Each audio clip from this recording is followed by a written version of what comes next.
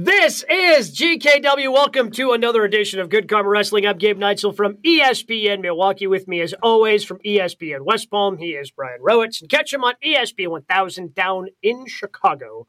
He is Jonathan Hood. Plenty of things to dive into. Had SummerSlam. A lot of other things as AEW continues to build toward the two pay-per-views they have. One at the end of the month and then the very next weekend at the beginning of the month. So a lot of things going on in the professional world of professional wrestling. So we dive in where we had two. Both these guys were able to successfully defend their championships on Sunday night. CM Punk, the real world's champion in AEW, defending against Ricky Starks on Collision. And Seth freaking Rollins able to retain the WWE World Heavyweight Championship against Finn Balor, despite a lot of shenanigans that happened at the end of that match at SummerSlam. But what do we think is going to have a more satisfying ending? Which is going to have a better potential payoff? This world title run for Seth Rollins or for CM Punk? I think it's Seth Rollins, and here's why. I'm going to go with what Bro had said a week or two ago regarding CM Punk and whether or not he's wrestling too much. Yes, this is an old borrowed storyline from Ric Flair with him being the real world champion and X right over the championship. Okay, so I'm just trying to figure out what the payoff is. Does this mean that Ricky Starks eventually is going to win that real world title? How does MJF really get involved with this? It's such a malaise in AEW as far as all of these different storylines that have not connected yet. They have not paid off yet. So I think at the end of the day, for me, bro, I think a better potential payoff might be Rollins. Now, who he loses it to, I don't know, but we just got an inkling on Raw that Cody Rhodes and Seth Rollins might have something to say. Might have something to say. Maybe a match at some point. Yeah, so that's the thing. I'm thinking about the end as well, and I'm hoping it's not Cody because, that's not his story, and he's got to finish the story. Like the end with Rollins, I don't see it being Nakamura, but at least we're seeing Nakamura in a main event, which is exciting. Mm-hmm. Damian Priest potentially as a world champion getting a push. That's exciting. Like I think that title has the potential to make a new star. WWE doesn't do a very good job at making those, so this could be a chance. But Punk, what is the end result? Because it has to end with MJF. It has to be a title for title. In that situation, MJF has to go over, and MJF doesn't really need that. Like, he's so over right now by playing dodgeball at trampoline parks. Does he really need another win over CM Punk? Yeah, they're going to unify those titles, though, right? Like, you're right. That's how CM Punk's end is going to come, is some sort of title unification with whoever ends up winning the championship. And I'm not convinced that Adam Cole's walking. I think Adam Cole's got a chance of walking out of Wembley as the champion. If they're going to be pulling double duty, I just see the potential for that turn. Does Adam Cole? But does he drop it a week later? Cole? Yeah. No, I'm guessing. Like right back in Chicago, they do the rematch. MJF's the face this time, and they do it that way. So Punk gets his own title match in Chicago, and he's able to win in Chicago. I'm not sure. I'm not sure if AEW's put all the pieces together. I haven't put all the pieces together quite yet either. I see a lot of different routes they can go because, again, you've got two pay-per-views, back-to-back weekends that they've got to figure out and fill and somehow make both of them their own and unique. When it comes to Seth Rollins, I'm not going to lie, I really hope it's Shinsuke because I have been a big fan of Shinsuke. And his brief opportunity in the main event spotlight of WWE when he won the Royal Rumble and then had that shit match against AJ Styles at WrestleMania. Like I've just been itching for Shinsuke to be able to have something that he can grab onto. And hopefully this is it. I doubt it. I see him as just being another stepping stone if they're pushing off Seth Rollins versus Cody Rhodes and they want that to happen at Royal Rumble, if they want that to happen at Survivor Series. They're trying to more or less waste time so they can eventually set up those two for one of their pillar pay-per-views. But I'm rooting for Shinsuke just because I think he's deserved better than what he's gotten in his WWE run over the last 7-8 years at this point now. But my guess is, yes, Seth Rollins is going to have a more satisfying ending just because we know that Punk's is ending with a unification that he's not going to win, and they're going to unify that sooner rather than later. Yeah, from the CM Punk side, it's just too many things. Like this storyline can't go on with CM Punk and Ricky Starks for the Real World Championship until MJF has something to say about it. So it hasn't even started for me yet. Like we're still in the starting blocks with this. MJF is a champion. He still has not addressed it. It's been a couple weeks now. So it's like, to me, it's a non-starter. Okay, he's a Real World Champion on Collision. Okay, so Right. so by the way, in a lot of ways, AEW kind of emblematic of what WWE does. You got two champions on two different shows, don't you? You got MJF kind of, which is fine. Yeah, I mean, there's really one champion in AEW. I mean, this whole thing where he pulls a championship out of his bag and put an X on it doesn't make him champion. But he does make a good point. It is a good story. But again, until MJF says something, it doesn't make any sense. With Nakamura, it's what Gabe said. It's a contenders match. It gives Rollins someone new to wrestle. Nakamura, if this was New Japan Nakamura, I'd be so excited. Mm-hmm. We've never seen the best of Nakamura in WWE. We've seen him be an entertainer, but we have not seen him be the guy that was a bloodthirsty killer like he was in New Japan. Not even close to it. I mean, this is a vacation for him now.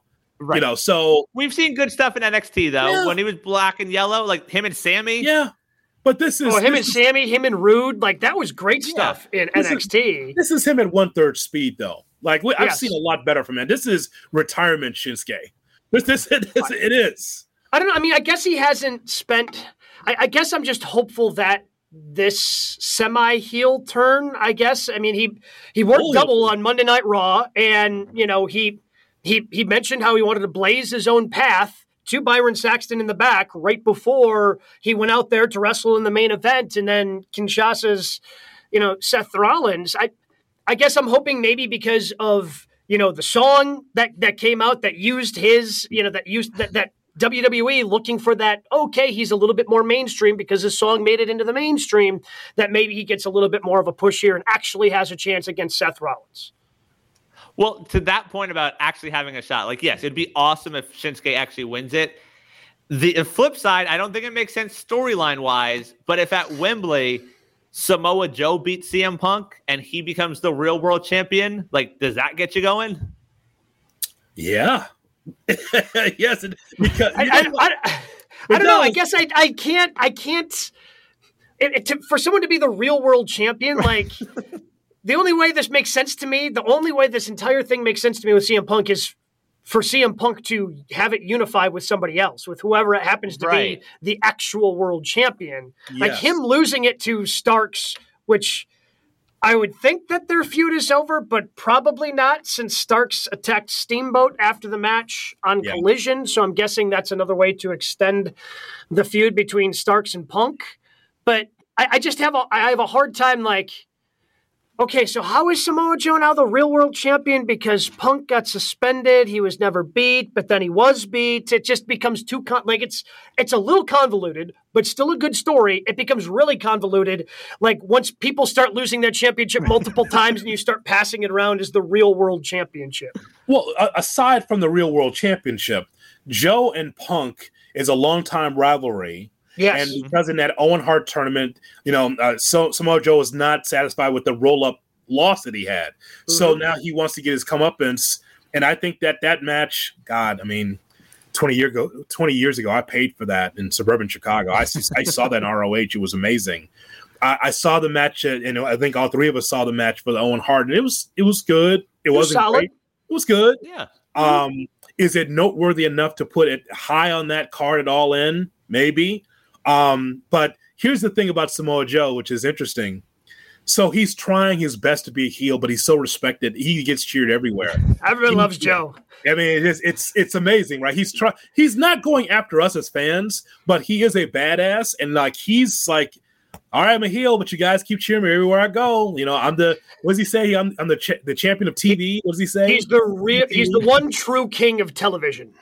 It's just like the way he says television. Like again, this is how much of a badass Samoa Joe is. Just the way he says television. Like Joe's gonna kill you. Joe is gonna kill you. Joe is gonna kill. Yeah, everybody loves Samoa Joe. How about this, bro? How about this? That matchup takes place. The crowd will be 75% for Samoa Joe. Oh, 100%. And I think it's a middle of the card match. Like, you have to try and figure out where to put it, but like those two are going to deliver on that stage. Like, those guys have worked that match in front of 80 people. They're going to work it in front of 80,000, and they're going to show why they deserve it. But that could be a big moment for Joe. Like, Joe getting a win there, because he hasn't had that big moment yet in AEW. Yeah, I mean, he's had a couple. You know, he was TNT champion briefly. That's where the whole one true king of television gimmick came from, because he was the ROH TV champ and TNT champ simultaneously. But yeah, I mean, if he beat CM Punk at Wembley, that would be the biggest moment of his career. I guess I'm not sure if the real world's championship is actually going to be on the line. I guess we have to wait. Like to I see said, it makes no sense storyline wise, but it could be pretty cool. And who did Joe beat for that TNT championship? It was who? Wardlow. Who is in a deep depression after losing it a couple times. Did you read this? No. Yeah. Read it. He said it. He's been on a panel. It says that like being on TV is what feeds him. He's been in a deep depression since losing the championship, and that's a shoot. Yeah, and not being on TV. He mentioned that specifically also. All you gotta do is just tell the boss, "Can I get on ROH? Can I get some? Can I get some shots up?" I think that's what it is. Like, we got 7 hours of TV between AEW and ROH. We can't get Wardlow on TV anywhere. Well, what have we said as a show? If you're a big guy, you don't get a chance. Women and big guys, you don't get a chance in this company, right? How many times have we talked about this? Like, I mean, and somebody like in the chat will give us like an example, but I'm talking about, from Lance Archer to Powerhouse Hobbs. Is he on Brian TV? Brian Cage, like pinfall after pinfall, just looking up at the lights. Him, like, okay, so he and Big Bill were in a really good match against FTR. All right, but still, they're losing. They're not over. Right. I don't think I've ever seen Big Bill win in AEW. If Big Bill's coming out as your tag team partner, bad things are going to happen to you.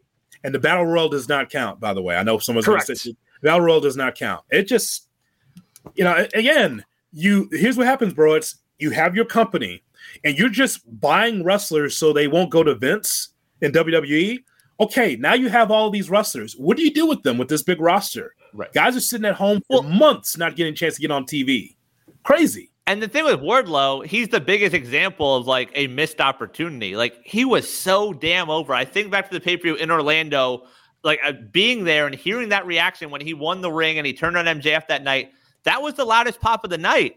And the MJF situation sort of cooled him down a little when you didn't know if they were going to have that match to open that pay-per-view.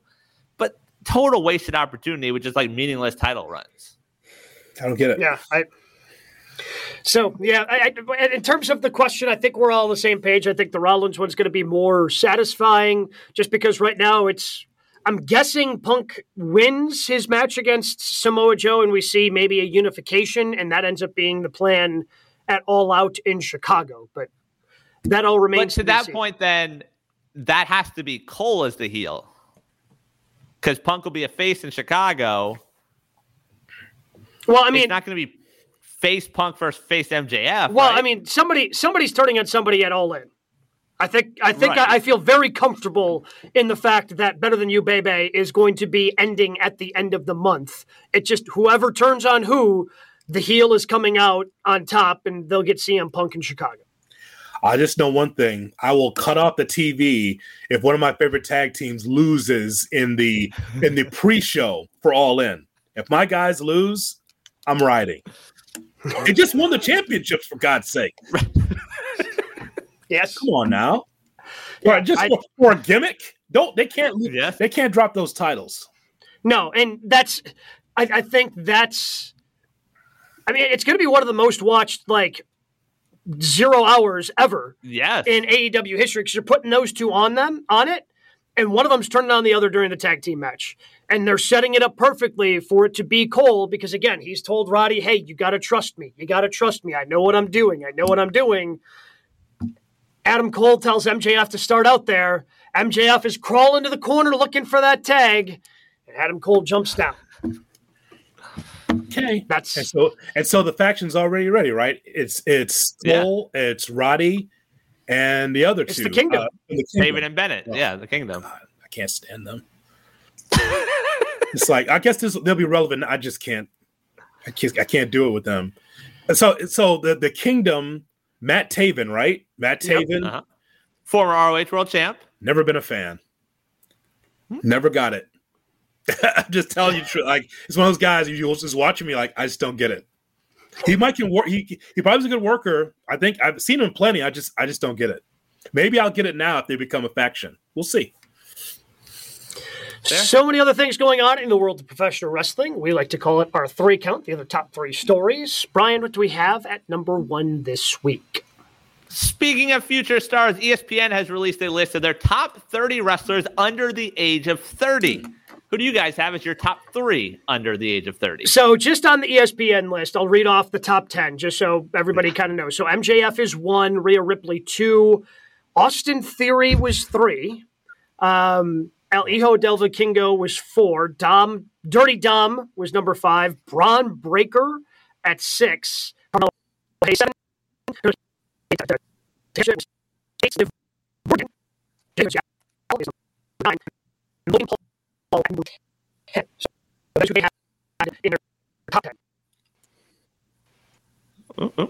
Losing Gabe there a little bit. I got to finish the list. 7, Carmelo Hayes. Yes. 8, Takesha. 9, Liv Morgan. 10, Logan Paul. There's some on this list that I was surprised that were under 30. Were you? Yes. There's some guy. Leo Rush under the age of 30. That was surprising. He was towards the back end. He's been wrestling forever. He's under 30. Yes. He started when he was 11. We've talked about on the show. Butch under 30. He's lived a rough life, I guess. Does not look 30. No. Looks 40. Who are some of the? I guess those are the 2 that really stuck out as being surprisingly under 30. Okay, so on my short list, I mean, MJF they have as number 1. That is correct. I mean, AEW champion, and he is wise beyond his years. I just think that he is the future of the business, being under 30 years of age. I can't turn a blind eye to Rhea Ripley. I've been a fan of hers when she was in NXT UK. That's when I first saw her. She's blossomed into something that's really special as a performer. And you know who else I didn't know that was under 30 was Tony Storm. Mm-hmm. Yeah, against someone who's been on our television for well over a decade, maybe 15 years. Tony Storm's on my list as well. I have an OLI as well. Outside looking in, I have an OLI. So I'm going with Gabe's guy, Vikingo. I wrote down Ilya Dragunov because that's a guy. I'm telling you, man. I mean, and also surprised that he's under 30. I thought he was a much older gentleman than that. The German, the Russian rather, and Wheeler Yuta. I have written down as well. So I have both those guys are pretty low. Yuta was 20, Dragunov 26. Yeah. So yeah, that's my list. Gabe, what's your top 3? I gave you MJF, Rhea Ripley, Tony Storm, and I gave you an OLI. What do you like? Yeah, so I like Rhea actually as my number 1. I just knock MJF because of some of the issues, that was just mentioned by Brian. Like, he had the whole issue of, is he going to show up to work? Like, that's got to count against you. Like, there have been never any questions about that with Rhea Ripley. Undeniably, MJF is a star. But when you decide to not show up to work for 8 months, yeah, I've got some questions about whether or not you're going to be sticking around long term and whether you can be the absolute star of my company. I don't think there's any questions like that with Rhea. Of course, I'm going to have Vikingo at number 3 because he's my guy. He's the actual best wrestler in the world. Whether or not somebody's smart enough to build their entire promotion in the United States, obviously AAA doing a very good job of that since he's the AAA champion at this point. I was really surprised that Hook did not even make their honorable mention at the end. Yeah. Because Hook is only 24. He's been put in some pretty good spots in AEW. Still young, still incredibly raw. He's one of those guys that would probably benefit from understandably that they're going away from it because they ended up getting the show on Saturday nights. But the House Rules tour, the entire reason, from my understanding, that Jeff Jarrett was hired by AEW in the first place is to run these house shows. I think he's somebody who would benefit from that, or benefit from some sort of run on ROH where he's getting more ring work and he's just constantly going. Maybe he gets, a manager, it gets a little bit more of a mouthpiece, or he's just the badass who never talks. I'm not quite sure, but there's something there with that young man. And I think he oozes charisma. Ultimately, I think he's going to go over Jungle Boy, who I have enjoyed during this heel run. You want to talk about growth, especially for somebody under 30. Jack Perry deserves, on the outside looking in on this one as well. It just kind of goes to show you that when you take a look at this list, I thought they had to stretch for some to kind of get to 30 under 30. Yeah. Wrestling is not in a great spot in terms of the young talents, I would say. Now, there's certainly hope. Again, I would mention Hook, in there that you have hopes for, but Braun Breaker at 6, I guess that's another one that I haven't understood the incredible hype around Braun Breaker at this point. Well, I think there's a reason he hasn't been called up. Like, I don't think the WWE agrees with you on that they don't quite see it. Like, something's obviously missing there where he has sort of run his course in NXT. Like, oh, we should call him up. Like, he's not quite ready yet. So I agree with you from that standpoint. I was also surprised, Jay, you talk about surprised about people under 30. Some of the people not on the list that are actually over 30. Bianca Belair, Wardlow, Swerve, all of them over the age of 30, apparently. Learned that while looking stuff up. Yeah, so I was surprised by that. But my top 3, I agree, MJF and Rhea 1, 2. I have Daniel Garcia at 3 because he, to me, has proven the last few months, like, we know what he can do as a wrestler, but by showing us what he can do as a sports entertainer, I think that makes him more well-rounded. And I know it's part of the gimmick and the dancing and stuff, but, like, it's working with the crowd. It would work under Vince. Like, I've been impressed by him and what he's done these last few months. I need to see more of him handling himself on a microphone.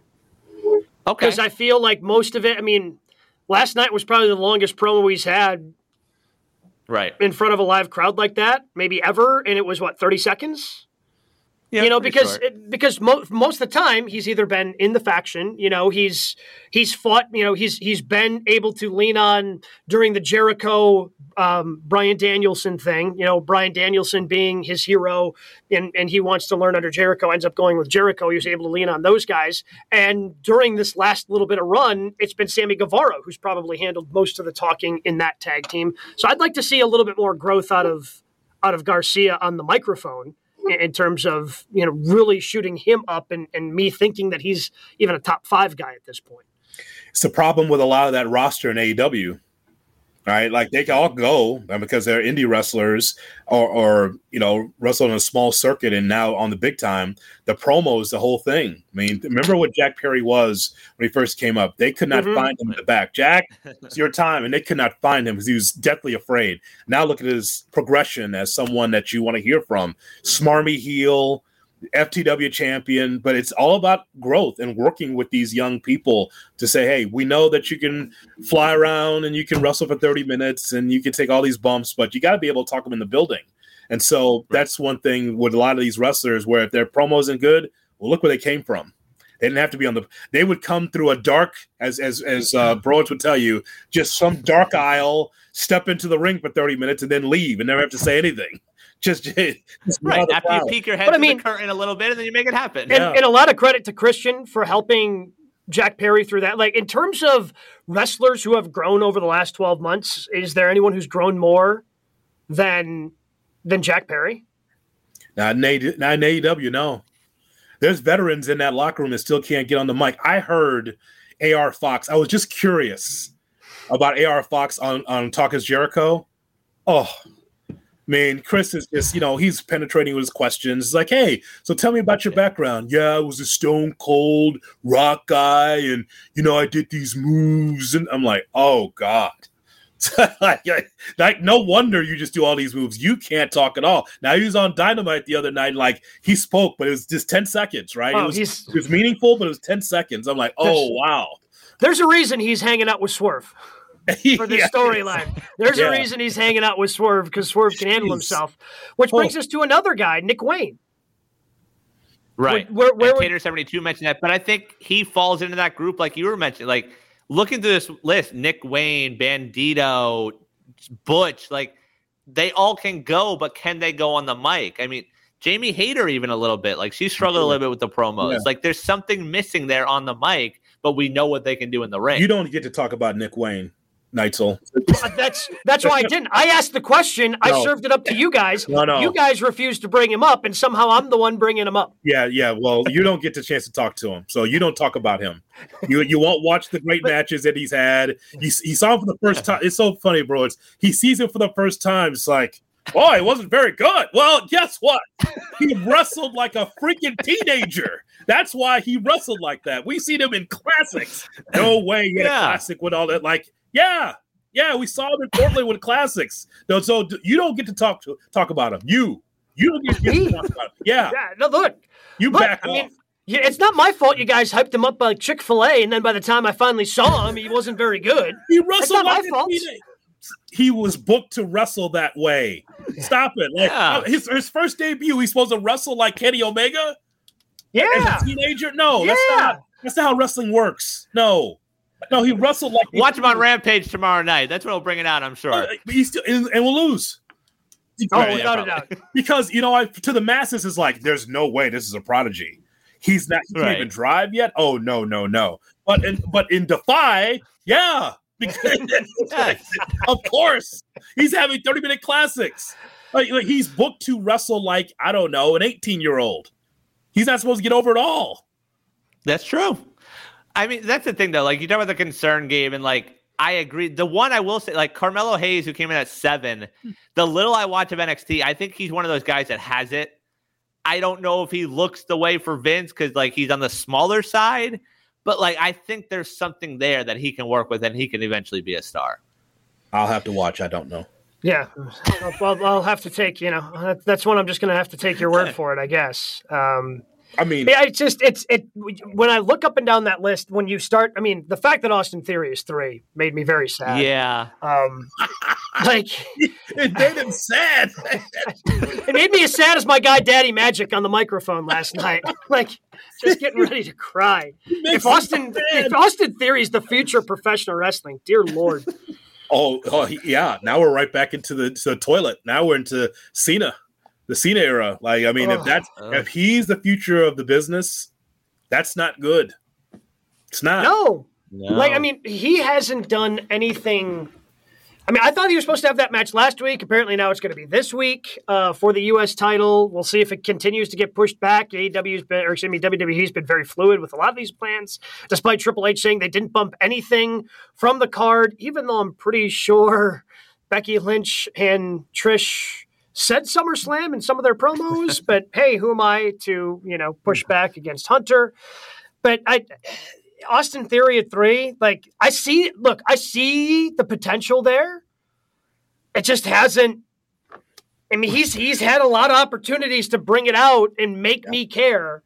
And I have a hard time carrying him at 3. There are so many, I know nothing about Carmelo Hayes. I would probably just put Carmelo Hayes above him right now because I've got a feeling that if I went over to NXT on Tuesday, I bet you Carmelo can make me care about him more than Austin Theory can make me care about him.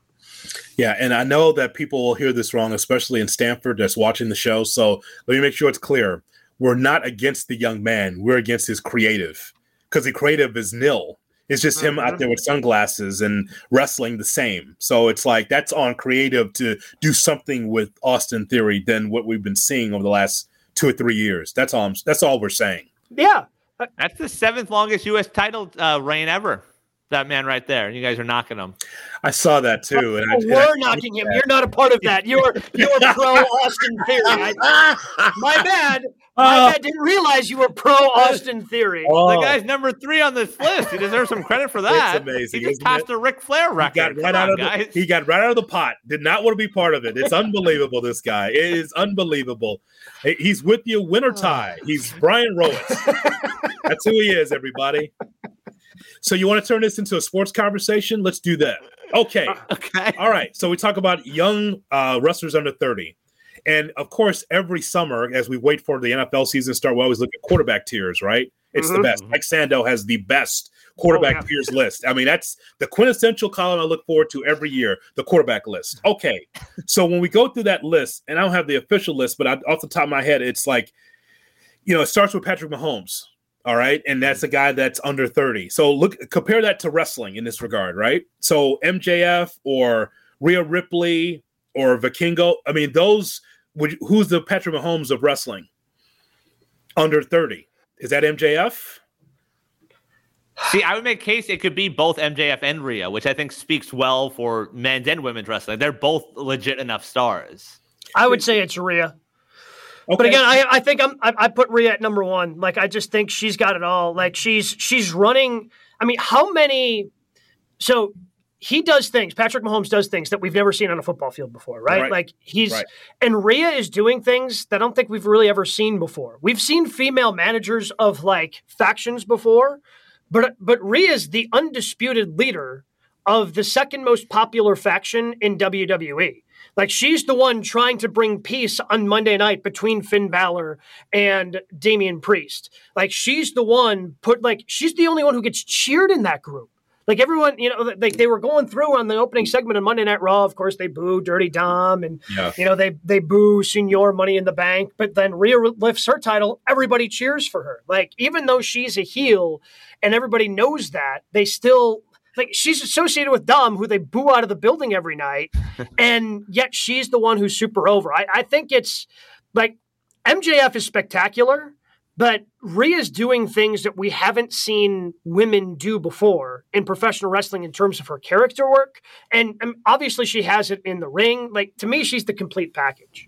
Well, bro, it's when we talk about young wrestlers and we look at that list and say, hey, maybe it's just top heavy, but not a lot in the middle or the bottom. Just think about the quarterback list the same way, right? What we talk about first for brevity. It's Mahomes, it's Josh Allen, it's Joe Burrow, it's Justin Herbert, it's Lamar Jackson, Jalen Hurts, Trevor Lawrence, guys like that, right? Well, just same like the quarterback list, it's top heavy with young stars, and then it's that big middle, the Kirk Cousins of the world, and then there's that young bottom where it's like all these guys are proven and unproven in like tier 4. Does that make sense? But to that point, though, like a lot of those names.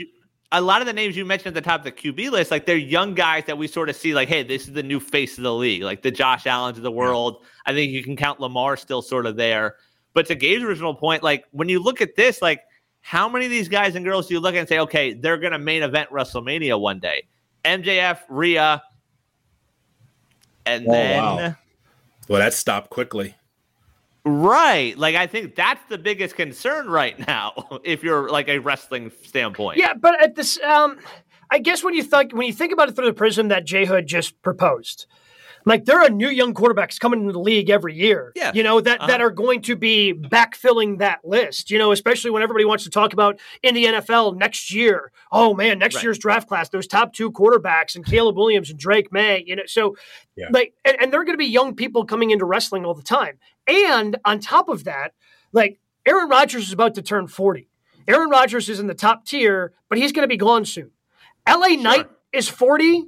And LA Knights, like you can have a long career and sometimes take your time in terms of finding your footing in professional wrestling. So maybe not having just a stud, this person's going to main event WrestleMania, this person's going to main event WrestleMania.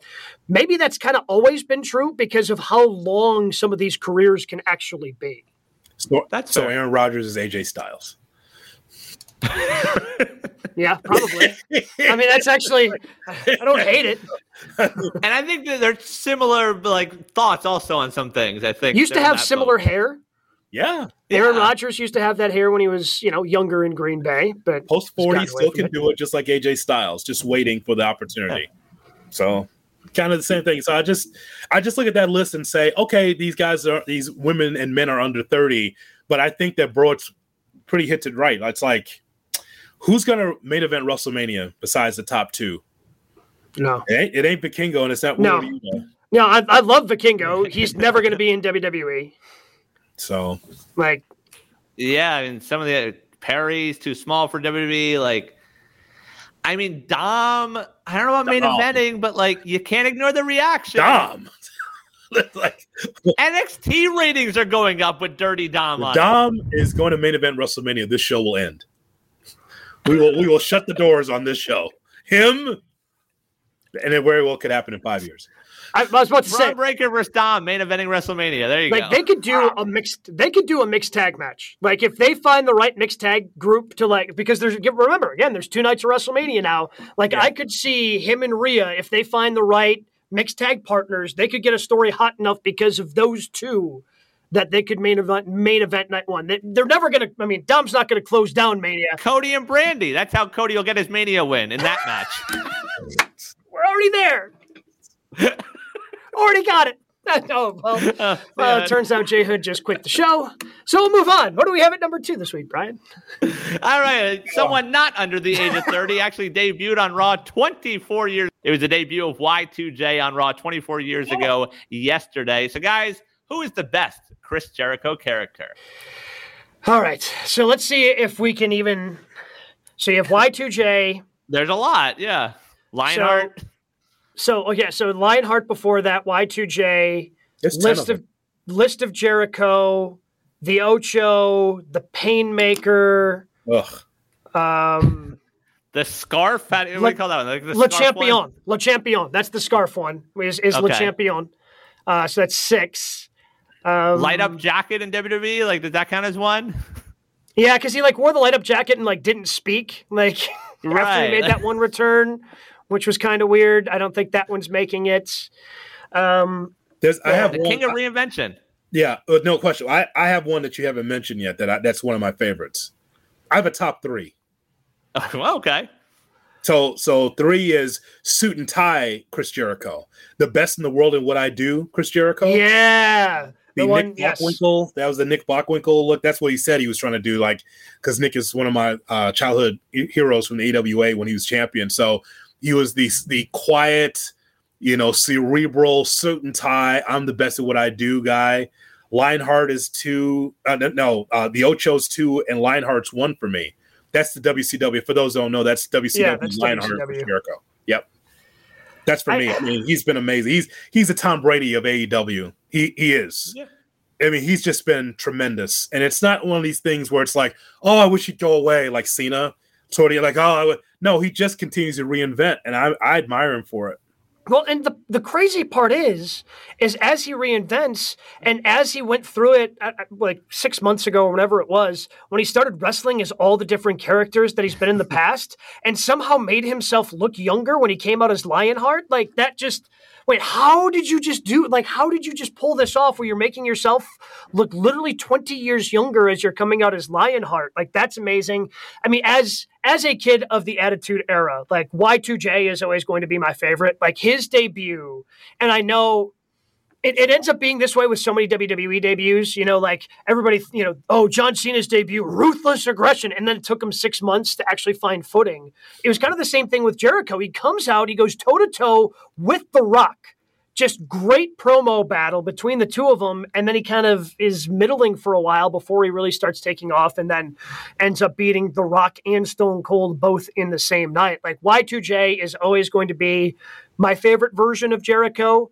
The first version of Jericho in AEW, I think Le Champion is the bubbly and everything that went with it. The way he was able to come in and be Chris Jericho that everybody recognized, but then evolve and push forward and bring so many AEW people in and really help that thing launch from, not necessarily a mainstream, perspective, but maybe the casual wrestling fan perspective that recognizes the name, but he's changed a little bit. I would say those are probably my top 2, with the list of Jericho, which would be his run with Kevin Owens, probably being my 3rd, because those two together were spectacular. And Owens hated it, by the way. You see this interview? Did not like it. He thought he was like, in an interview just recently, he said he thought the other shoe would drop. He never really enjoyed doing that listing, which was hilarious to me. Yeah. And that's the thing. There's just so many options. It looks like he's going down another path right now, with the Don Callis stuff, where there's going to be another version of Jericho we see over the next few months. But, just so many memorable moments. I purchased a bottle of the bubbly. I have a bottle at home. I don't know when I'm ever going to open it or what I'm going to use it for, but I have a bottle of the bubbly. My wife wasn't happy about that, but I have it. So there's that. I didn't know you think about the Y2J stuff, which is my favorite. Also, just some of the stuff he lists, the WCW stuff, the Dean Malenko thing, the man of 1,001 holds. There's so many things. I agree. The list, though, right? The list was so damn good. Like every time he clicked that pen, like it meant so much. Like that to me is just so memorable. And like, it's crazy what one man's been able to do in an entire wrestling career. Yeah, think about that. This guy is so good at professional wrestling. He got clicking a pen over. Like, he would hold it up there in anticipation, and you could hear the crowd building, you just made the list. Ah! Like, that's how good this man is at professional wrestling. He got clicking a pen over.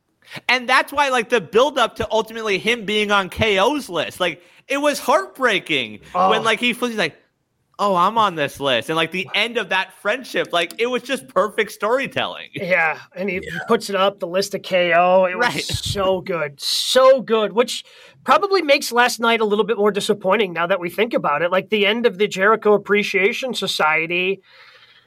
I mean, I'm wearing the T-shirt because, you know, when Daddy Magic hurts, we all hurt. But it was, as a segment, especially to open up that show, it was a little underwhelming, was it not?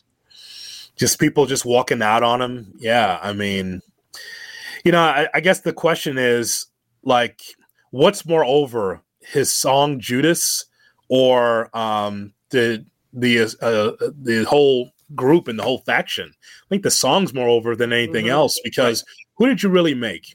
Daniel Garcia, okay, you can make a case that, okay, he's in some good matches, but he's losing all the time. When does he ever get over? He was only that Ring of Honor champion just for a glimpse for a little bit. The pure that doesn't work. I mean, so then you look at like Anna Jay in the main event floundering against Ashita last night. That wasn't good. You know, we don't see enough of Jake Hager. I mean, the hat was over. You love the purple hat. You know, and so with Sammy Guevara, so it's a mixed review on Sammy Guevara, isn't it, bro? Yeah, because I agree. I mean, you bring it up all the time, like with factions and teams, like you want to try and get other people over. And as they're all walking out the ring last night, there really isn't anyone that you look at and like, okay, well, we're going to see big things out of them. Like, it's more likely we don't see them on TV moving forward. Like, we just see them on Friday night. And yeah, Sammy's the one that there might be something there, but he might have peaked already. Like, he did the whole world title run. They had the 4-way, and then it's just sort of been whatever since then. So, like, no one really got over. And even Jericho, like, I guess taking the losses to the Kingstons and the Action Andretti's, like, those were moments for those guys. But it didn't really grow him too much either. I mean, the entire point, of the Jericho Appreciation Society was, you know, you didn't get 2.0 over. Right. They haven't been in anything. I mean, they haven't done anything meaningful in months. Like, barely even seeing them as part of the JAS until the last couple of weeks. Yeah, Anna Jay, like, she joined both the women, like, in I understand Ty got pregnant, so, you know, she's been seen on television, but it's not like she can wrestle. But so Anna Jay wrestled on Rampage last week and then wrestled in the main event last night. I'm not even sure the last time I saw her on TV before that. Right. Probably on some random Rampage, right? Like, correct. I haven't seen 2.0 wrestle in forever. Jake Hager's just kind of around with the hat. Like, the only two that had any potential to get over in this group other than Jericho were Sammy and Daniel Garcia. And you decided to have Don Callis hit Danny Garcia in the head with a bat last week. So I would say that the JAS has probably been the most disappointing part of his AEW career, and I don't know if it's particularly close. And I think also when you put it side by side with the Inner Circle, because the Inner Circle, like, got Sammy to a next level, whereas this, he was sort of plateaued. And it also got Santana and Ortiz. Like, they were a dud when they first debuted. They were one of those, like, oh, look who it is. And I was like, who is that? Like, what's going on here? Those two were very over. Like, they should have probably had a tag title run, and then ultimately injuries cost them. But it got those two over, which didn't really happen in the JAS. Yeah, so the song's more over. Oh, 100%. Like, it shouldn't have been a part of that group. Once he turned heel, that should not have been the entrance anymore. Yeah, I would agree. So it's just a lot of young talent. I'm not saying the young talent's wasted. I like to know what they're going to do with them. Like, Daddy Magic is a gimmick, man. I mean, there's a guy there. He actually is a character babyface when you think about it. I mean, people know how crazy he is. That's kind of like who he is. I just, you know, there's a lot of young talent, and you just can't get everybody over. I understand that. I'm not a child. I understand, like, all my favorites can't get over. But the point is, though, it's like, it's just a lot of young talent that's just waiting to get on TV and waiting to grow. And it's one of these things, once again, guys, where you have a number of veterans that are on top of the card, the Young Bucks and the Hardys, and CM Punk and Samoa Joe. It's like, what about these other 50 talent that's 35 and younger just trying to get over? What about them? Yeah, I mean, I'll throw it out there. I know the crowd might disagree. Like, I'd rather see 2.0 in tag matches with the Bucks than the Hardys anymore. Boy, that was tough. I mean, that matchup with the Young Bucks and the Hardys, it's like the Young Bucks slowed down for the Hardys, and I'm watching. I'm like, oh, like it was okay toward the end, but that thing should never be in the ring again. It's a nice little nostalgia match, but I watched it, and this is the second time we've seen this, guys. Yeah, second time. It's the Hardys are sad at this point, but they get a big pop, huge pop. They get a big pop. People still love Jeff. It's just tough to watch Matt move. Sad. At this point, I mean that's that body's been through a lot of wrestling, and not to take away anything that he's done in the past, but it's Jeff too. I mean, like, it's not good, and I just felt bad. It sounds harsh, but I did feel bad for the Young Bucks because that they can go, but they slowed down for them so they can catch up the Hardys. Right. I'm like, oh, that's sad. Oh. But that's what it is. So I just want to just put a bow on and say I just really appreciate Chris Jericho. He's one of my favorites. I was there, Gabe, when he made his debut in Chicago. That was at the Rosemont Horizon. I was there for that, and so the were Rock people anticipating it being Jericho? Yeah, because you remember the countdown. Yeah, you had the countdown, but it wasn't to. But nobody knew what the countdown was to. Well, unless you were smart. Right? Unless you're smart to the business. Like, we knew Jericho was coming because the dirt sheets was like he's leaving WCW after all this time. What was the classic Rock line? It's like, I'm supposed to be afraid of you, who's been wrestling down south against a guy named Juventud. I think that was the line, and that popped the crowd in Chicago. That was huge because there's a little shot at WCW at the time. So yeah, it's I'm always appreciative of Jericho. What's the matchup, though, for All In? That's the question. What's next? Who's he wrestling at All In? I mean, I don't. Is it Sammy? Does he join Callis? Yes. So you think the announcement? Sure. Because if not, then it's Takeshita. Ooh, Jericho against Kenny and Takeshita. We're going to find out with a sit down with JR on Wednesday. JR will sit down with Kenny Omega. That's the other part. You mentioned Kenny. You guys were dismissive, like the Painmaker side. Like, I feel like the Painmaker and that Kenny match is one of the big reasons we have AEW today. And, like, that deserves some credit. I think that I don't think that Gabe wants to see this, but it could be could be Jericho Ospreay. No. He doesn't want that. Gabe. You want to begin that. And again, especially for a 50-year-old dude, like Jericho can still go, but Ospreay would have to just what you were talking about with the Young Bucks. You're telling me Ospreay wouldn't have to slow down a little bit for Jericho? A little bit, yes. But Ospreay not to the level of what we saw last night, but yes, it wouldn't be. It would be a shame to me if you can't unleash full Ospreay. If you get Ospreay for that show, give me full Ospreay, man. Give me something. Give me someone who can go with him. Give me Ospreay Omega 3. God damn it. Hell, we don't even need a story. Like, I agree with you, Gabe. Give us full Ospreay on that stage. Give us Ospreay and Vikingo, and just let them do 10 minutes of whatever they do. Like, that's all we need for that show. Iron Man match. Give him 60 minutes. Let's go. No, those are better matches. You're right. Yeah. Because Ospreay could probably half kill Jericho. That whole thing he did to Omega with that big forearm. Oh my God! Yes. Like, he killed. The hidden blade. Yeah, that's. I don't want to see 50-year-old Chris Jericho have to eat a blind forearm to the back of the head. He's dead. He's dead. Jericho has died in the UK. Ladies and gentlemen, the winner of the match, Will Ospreay.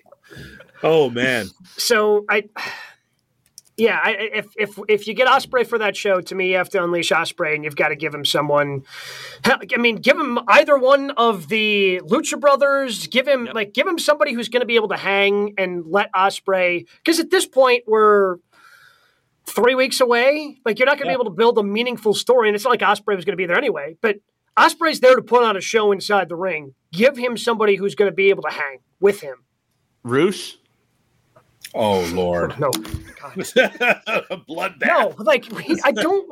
Why do you want. Like, we just said we didn't want Jericho to die. I don't want Ospreay to die. I don't know if they would. They would just doing like kill each other. It'd be wonderful. Just. Roosh, you understand this is a work, right? Right. See, I'm up a little. I'm honestly disappointed that Rush signed with AEW. I wanted to see him in WWE and go after the IC title. Him and Gunther just exchanging chops back and forth in the most physical match you've ever seen in your life.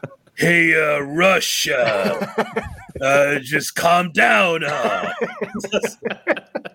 Could you imagine? Seen your stuff, little too stiff. Could you imagine Triple H?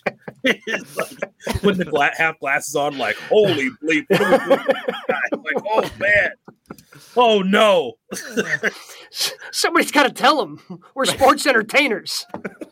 What is that, senor? What does that mean? I'm about to kill somebody. Why don't you go to UFC, Roosh? If you're just what are you doing in wrestling? There's no half stepping in Roosh. I love him on my TV. He's got one gear. He's only got one gear. What do we got at number 3, Brian? All right. SummerSlam ended on Saturday night. Roman Reigns beating Jey Uso to retain the undisputed title after interference from Jimmy Uso. A lot of complaints on social media. Has the Bloodline story run its course? Hold on a second, Brian. Hold on a second. Okay. All right. Let Brian start. Every week there's something about this. I am tired of this question. Gabe and I are giving you great quotes, great stuff for TikTok and anything else. So apparently you're tired of it. Gabe and check out the Twitter sphere. Like, go right ahead. What else do we need out of these guys? Like, we've seen enough. Yeah. Roman might be hurt. He's not advertised for the rest of the year. It was a hell of a story. They botched the ending, and everything since then has been sort of ho-hum. Like, why did Jimmy turn? Like, yeah, we're going to watch tomorrow. It's run its course. There comes a point in time when a TV show is like, you know what? We don't need another season of this. We've reached that point with the Bloodline. There you go. There you go. A Cena era wrestling fan right there. Story can't stand the story. Story's too long for you. He wants fast food instead of filet mignon. He's Brian Rowitz. We've gotten how many years of this? Like, most factions don't last this long. Like, we've enjoyed it, and they screwed up the ending. They burnt the main course already. When Sammy didn't win it, when Cody didn't win it. Now they're like, you want free dessert? Like, no, I don't. I want to go home. The worst kind of wrestling fan. He likes his 13 pay-per-views a year. He wants his 2-week storyline and move on. That's who he is, everybody. He's Brian Rowitz. Done enough. Thought you were more sophisticated than that, bro. It's just sad. That's all it is, you know. Like, I'll give you this. Saturday night was an overbooked mess. Like, I didn't really enjoy. I didn't mind the Jimmy part, but you didn't need everything before it. Like, okay, like if Jimmy just comes out and that's the thing, but it just seemed very convoluted at the end. And most of these things for the Bloodline end up being convoluted and schmozzy finishes. But the Solo and then, like, clearly Roman didn't spear you on purpose, Solo, and that whole thing, I didn't need it. But yes, Jimmy turning on Jey, I'd love to hear it. I'd love to hear why. My guess is they revisit Jimmy being always doubtful of Jey being the tribal chief, being the right-hand man, being the next one in line. My guess is that's what they revisit. And I think you build to an Uso versus Uso. And, you know, maybe that's your new spinoff. You know, this is the Better Call Saul of the Breaking Bad universe. But Roman's still the champ in that situation. Like, Breaking Bad's still on as you have your spinoff in that situation. Like, that's the issue. I'm pretty sure Grateful Dead did, or Grateful Dead. I'm pretty sure The Walking Dead did that. Did they not? Oh, yes. Well, also in WWE logic, there was supposed to be no outside interference in that match. That was part of tribal combat. Which is, I mean... Okay, so for me, the tribal warfare match, which is what we thought was, no disqualification is exactly what we knew it was going to be. It was no disqualification. That's what it was. All weapons, count, all that. It wasn't even top 3 for me at SummerSlam. No. It wasn't even top 3. And the reason why is because it's what we talked about in the preview show.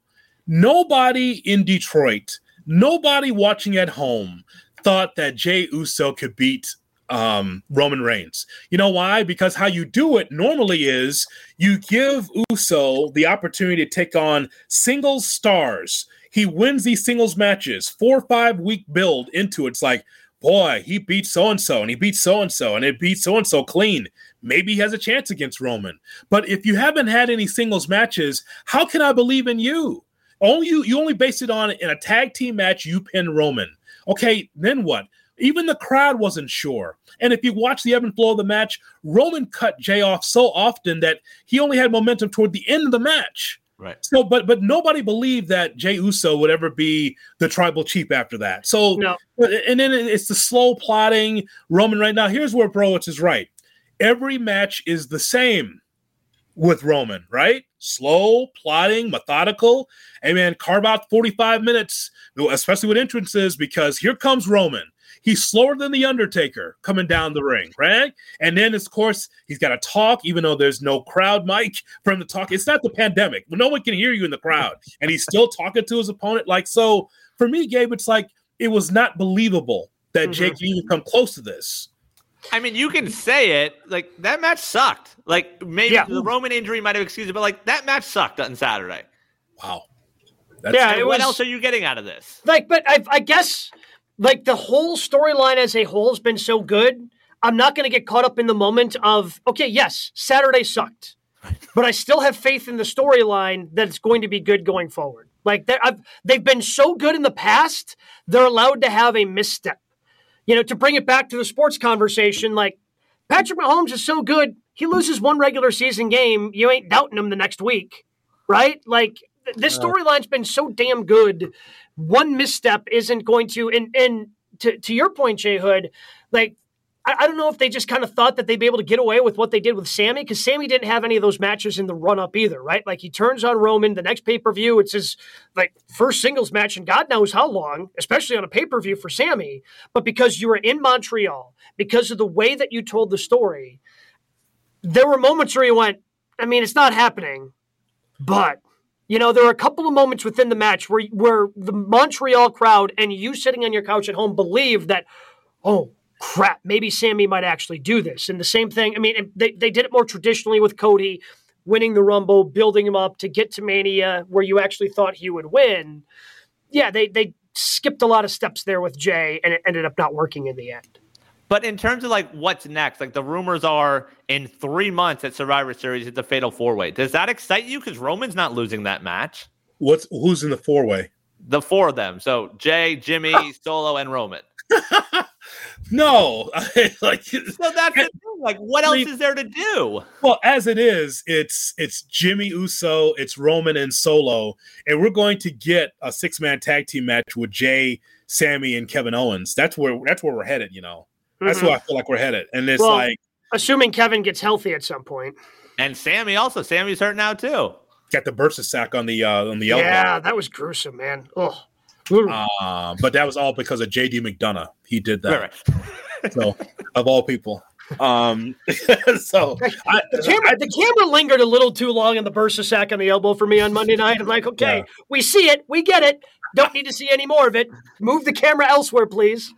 But typical Browitz, though. I mean, there you go, everybody. As Eric Collins says, Brian would not last as a fan back in the territory era. Yeah, because he couldn't stand for anything to cook. You're one of these sports entertainment guys or these independent guys. Yeah. Like, with what's next, like, when there's nothing next that excites you, you're agreeing. Like, it's been great. I've enjoyed it all. It's run its course. There's more. There's more to come. There's more Samoans. They're on their way.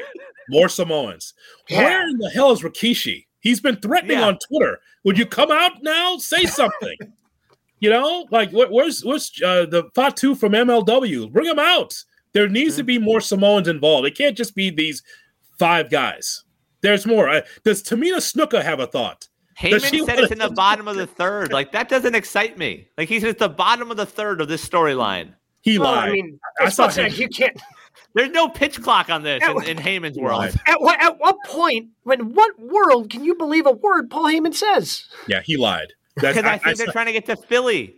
Like, I think they're like, well, this is the end. Cody will win next year. Or they're still holding out hope that Dwayne's there. Like, that's a lot of time until we're in Philadelphia for WrestleMania 40. No, I'm not convinced that Cody's the one. I'm convinced actually that Cody's not the one. Cody ain't ending it. I still think they want Dwayne to be the guy. Even if it's the champion for a week, it's Dwayne that does it. Well, if Dwayne was going to do it, it should have been this year during the SAG after strike. Yeah, like, he has time now. Go do it. But he's not coming with Survivor Series or whatever. I don't even know the name of the shows in between then and now. Payback. There you go. That's when The Rock returns. In Pittsburgh. It's like, because you got to have a Labor Day show because AEW's got a Labor Day show. So you got to put it right there. Yeah, Payback in Pittsburgh. Like, okay. All right. I mean, but I know, Broach, you don't want to hear it, but this is where it's headed. Like Cody Roman again in Philadelphia. Like, if it can't be Cody. If it ends up being Cody, then they should have ended it at this last Mania. Well, I think you got to move on. Yeah, I think you got to move on off of Cody. Cody's. If it ain't Rock and it ain't Cody, who's getting hot between now and WrestleMania? I think it's Rock. And then what does he do with the title? Retire. He hands it over peacefully to Gunther. He's like, "Sir, I'm good. Here you go." I don't want any of your chops. Here you are, sir. This belongs to you. You know what? Make sure you clip that, Brian, because Gabe might be onto something. If Rock wins, it's like, I can't defend this thing, so I'm going to take this home and retire it. That's a great way to end it. You want to end it? Yeah. Actually, that's pretty smart. Like, that way you don't have to worry about this anymore, right? Like, you retire the championship, it just goes away off of TV, and then whoever has Seth's belt is the heavyweight champion. Yep. You can do it that way. Sure. I think that's pretty smart, actually. That's one way to get rid of this nonsense. It's a great way to end it, too. I agree with that. That's good. What do we got at news and notes this week, Brian? All right. Fightful Select reporting Bray Wyatt is getting closer to being cleared. Tentative plans are in place. They also add that the illness he's recovering from was both career and life-threatening. I can't get any word on this. This has been airtight. Yeah. I've texted people and I don't know the severity of the sickness for Bray Wyatt. All I know is we go back to last WrestleMania, he was there but did not perform. So I don't know how serious it is, but I'm glad he's going to be cleared soon. Yeah. At this point, all you care about is the health of the person. It seems like he's healthy enough and working his way back. So that's especially if it was life-threatening. Yikes. Elsewhere in the WWE world, news coming out today: Triple H will not be on the new board, be one of the new board members for the TKO endeavor once the Endeavor and WWE merger comes to be. Surprising, is that not? It makes me feel like his job then as head of creative is not very safe. No, I think that means that his job is only head of creative. Like, he won't have a say in anything else. Like, which is fine. I mean, maybe he doesn't want to deal with the mud of WWE. But you can't feel good about that job security, can you? I mean, it would help if you are a board member because you'd have a say in a vote.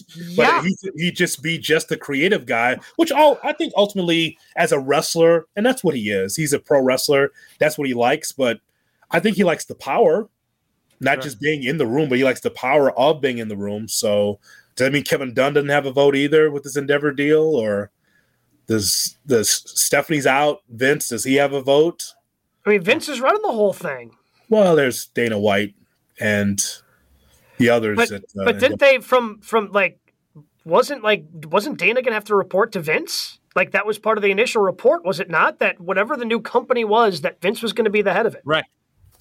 Well, remember when we had Flair on, we asked him about that, like Vince having to report to Dana, and Flair laughed us off that Vince won't have a boss. Like, this seems like it's going to go down a wonderful path once it eventually comes through.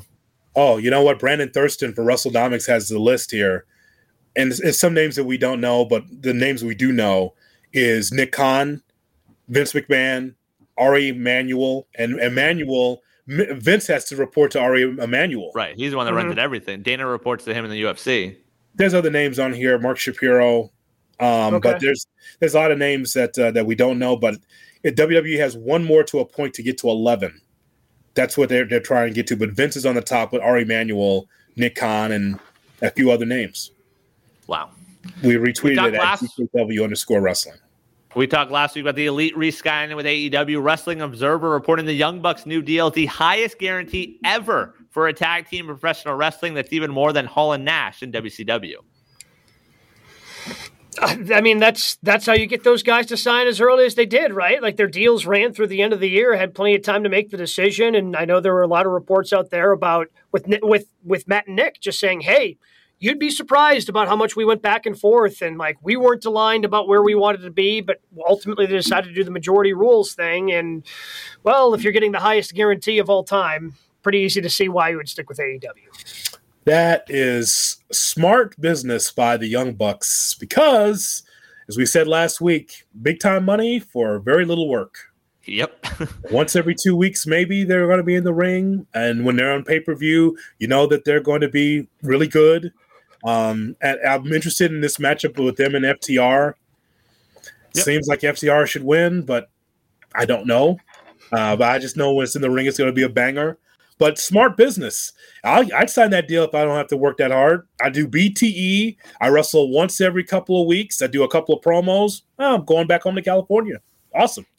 You mentioned that match. Finally, news and notes. Last week, we learned MJF, Adam Cole for the AEW World title at Wembley. We now have 4 more matches. FTR will defend the tag titles against the Young Bucks.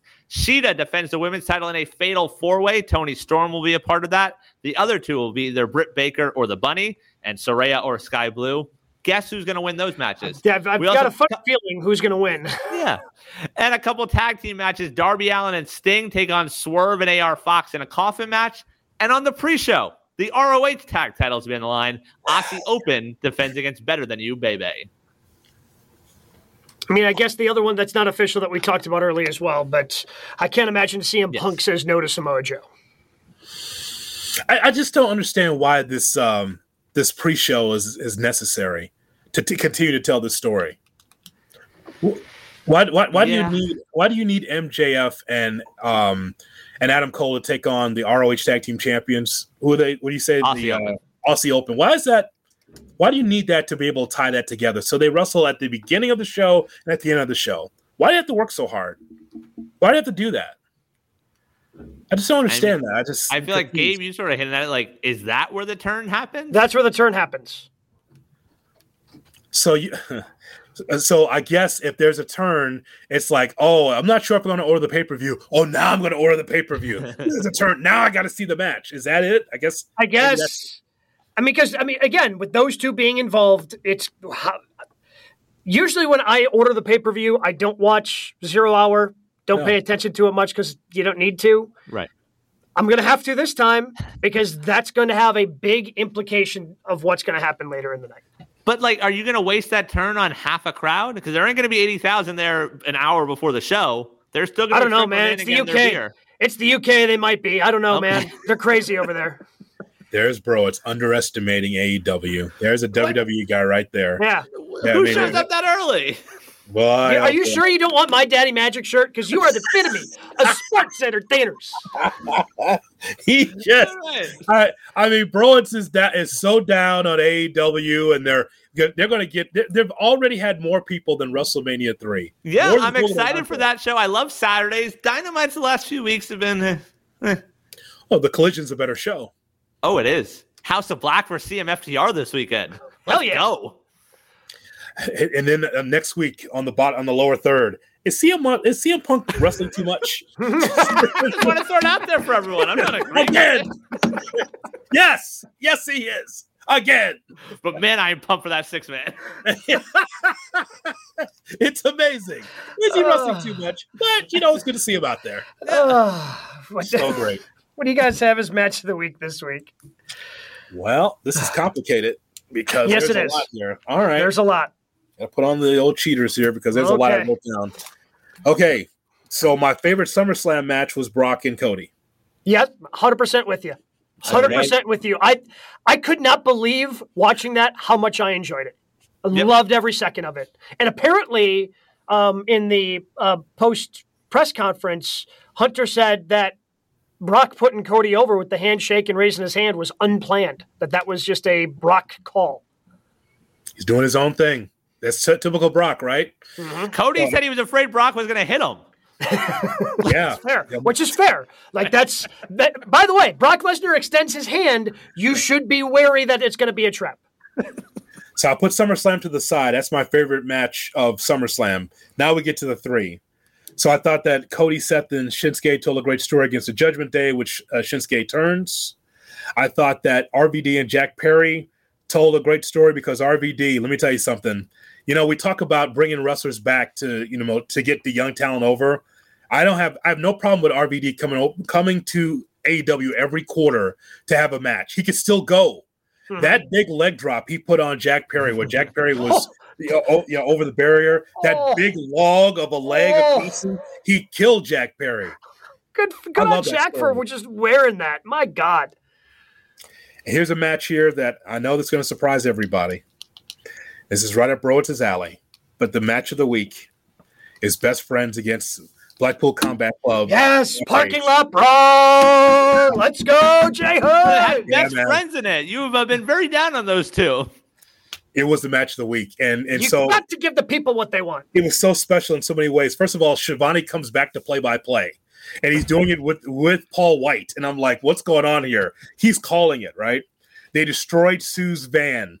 Okay, that was crazy. The Death Rider through the windshield by John Moxley. Like, what is going on here? Like, I just thought that was just amazing. That you're starting a fire. First of all, Chuck Taylor, he's over with me now because he's siping gas, sucking gas, getting a hose, sucking the gas out so he can put gas on a barbed wire 2x4 and setting it on fire. Yeah. How nuts is that? Pretty good. Match of the week. From Rampage. The match of the week is from Rampage. I shockingly didn't have that one. Like, it was good, but Cody and Brock, I had RVD versus Jungle Boy. The other one I put the Fatal 4-Way from Monday. Mm-hmm. The number one contender for the IC title, Chad Gable, Ciampa, Ricochet, Riddle. Just letting those 4 guys wrestle because, well, that's what they do. Like, that was a damn entertaining match. Yeah, I mean, they had so many great combinations of one move, then another wrestler came in to do a different move. Like just the way they constantly kept the action going into the Fatal 4-Way.